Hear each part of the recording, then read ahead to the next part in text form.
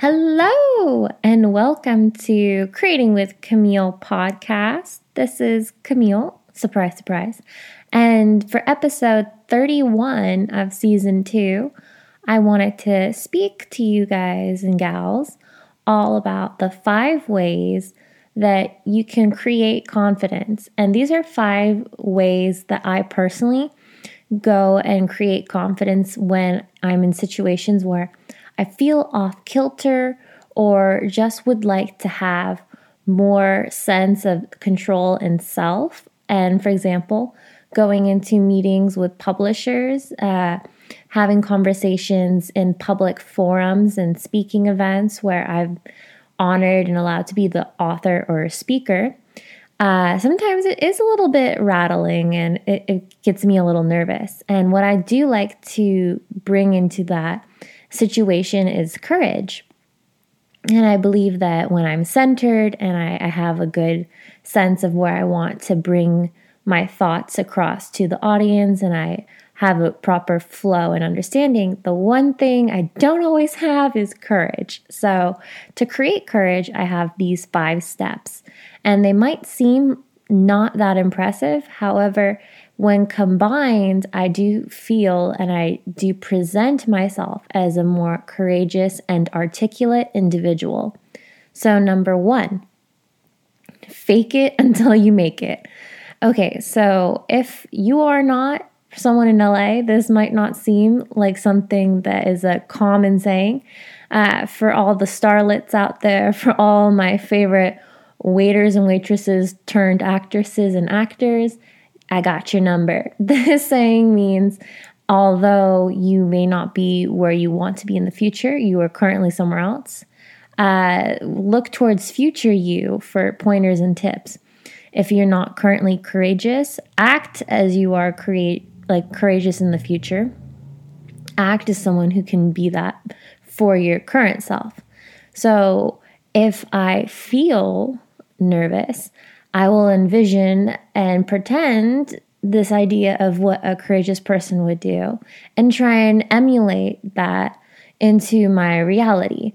This is also fake it till you make it is something that a lot of people do even for areas that I don't always condone. Like if you feel you have to fake it till you make it with finances or you have to fake it till you make it in friend groups, I might need to rethink that a little. But if you're just trying to add a little bit of confidence to yourself or to your day, go right ahead and try it out and see how that makes you feel. Number 2 is take up space. I realize, especially as a woman, I tend to make myself smaller, not intentionally. I'm not aware of it when it happens, but when I cross my legs and I come closer to myself, my body language is more closed off. I don't always take as much space, figuratively and literally. Literally because I am a tiny, tiny lady. So literally I cannot take up a lot of space, but figuratively I can. I can insert myself into conversations. I can have dialogues that I might not have entered if I didn't feel courageous. And I am trying to open myself up to have these conversations because they might not be always easy, but I do believe if you have the courage, a lot of good can come from speaking up in certain situations, or just simply because if you don't have courage, sometimes something as simple as ordering a coffee could become quite complex. Like if the order is incorrect, it does take a tad bit of courage to go and say, "Oh, I'm sorry, this is incorrect." So it just depends on everyone's level of comfort and everyone's situation for courage. So that is something to keep in mind, that everyone is different and everyone's journey will present itself differently. And for some people, it's that cup of coffee. Oh, I really wanted what I had asked for. And for some people, it's presenting publicly to 400, 500 people. And that makes me a little antsy. And some people, I'm sure, have millions of people that they're impressing and presenting and speaking with. So it doesn't always have to be the same range of variables, but it does track back to that ability to have courage and confidence. So take up that space, because literally and figuratively, when you're more aware of what you are taking up, it gives you more confidence to try again. And so what I say is like, fake it till you make it with that courage, because then if you try a little bit there, you get that confidence. For me, it's a 2-for-1. So when I start to have a little bit of courage and that faith in myself, then I find confidence along the way. That's just personally how it was done for me. Number 3, look up to people that inspire you for ideas of how they have that confidence and how they have that courage. For me, I looked at different people and found that a lot of them, the common denominator was their truth to themselves and their ability to have empathy and such eloquence in their words.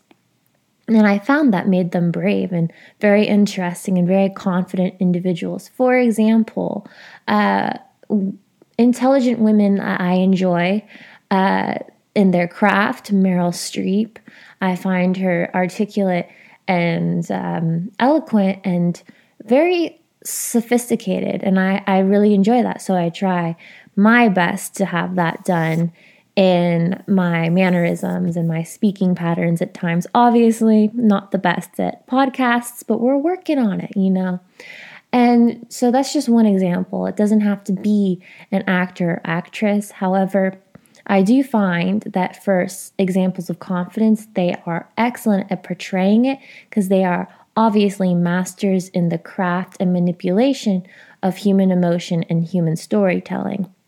So for that, it is a good line to look at and see what they are doing and how you can perhaps emulate that to fake it till you make it.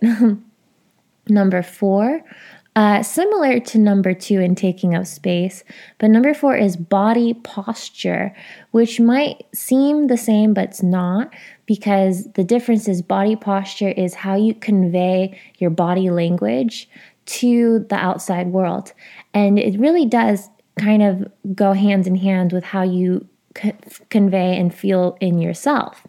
So if I have a more open posture, my arms aren't as closed, I'm giving direct eye contact, it's more engaged, it looks less submissive or scared in some cultures. In Western culture, eye contact is obviously something we do in business, just shaking hands, talking. I do not keep myself small in most situations, because I'm trying to be mindful of, in the culture I am in, the body posture and body language that I'm giving to other people to make assumptions about me. I don't want them to get the idea that I see and view myself as someone smaller or less than. I try and present this confidence and try and present this courage intentionally, because I don't want to come off as someone who is tiny and afraid and easily manipulated and all this stuff that can be associated with poor body language. Or I just don't want to seem mean also, because if you're crossed arms, if you're like a stern face, people will assume or think you're mean or difficult or blah, blah. There's just a lot of ways to go and circumvent that negative body language. Of course, everyone can interpret your positions and all this stuff however they are in their life. So that's also a catch-21, because you can do everything right in body language and posture and taking up space and faking it until you make it, and still not get your intended result, mainly because the person who was intended to receive it is not there on that level with you. So it's just understanding varying factors when trying to create confidence. Number 5, this one is utmost important to me, and it is speak kindly to yourself with intention. For me, that was when I was trying to start tiny, tiny baby steps into becoming an author, tiny, tiny baby steps into having such a lovely following of listeners on this podcast. It's unbelievable how fast this has grown, and thank you so much. And it's speaking kindly to yourself with intention. And speaking kindly is just not being so critical or aggressive or down-putting with yourself, because you are very much, your mind and your body, everything really is like a flowing machine. So if you are rough with it, if you are difficult with one part of it, it kind of gets into everything else. Trust me, I know. I have a lot of outlying health things that just go ahead and spiral till you can't spiral anymore, because it's one thing that really feeds into another.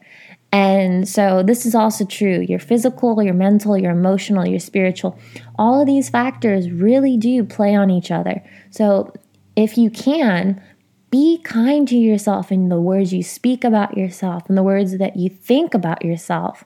Try and think more confidently about yourself. Be mindful of that little voice. Were you critical of the way you looked at yourself in the mirror today?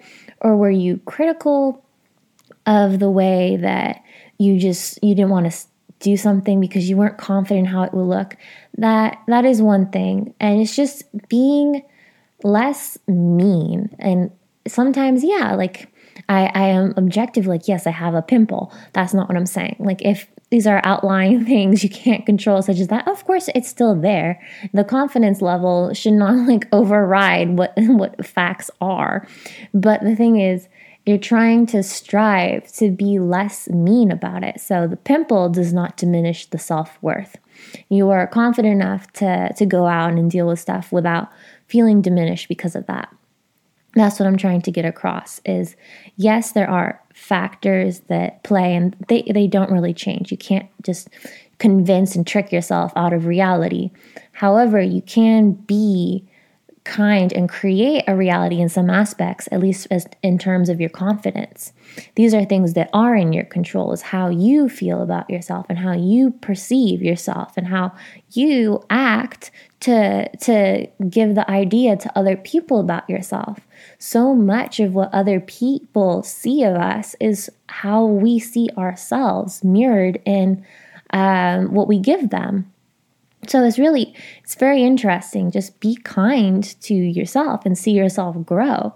And this, I could talk for more, but it's number 5.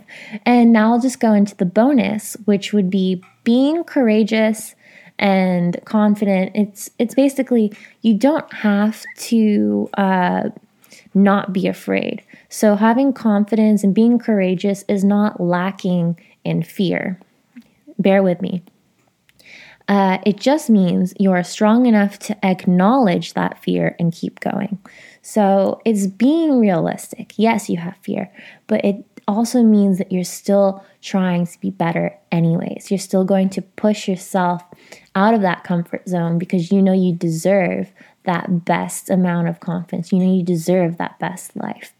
And I really do hope that you enjoyed this podcast. And these were my personal 5 ways to create confidence. Thank you so much for listening. Bye. See you guys next week.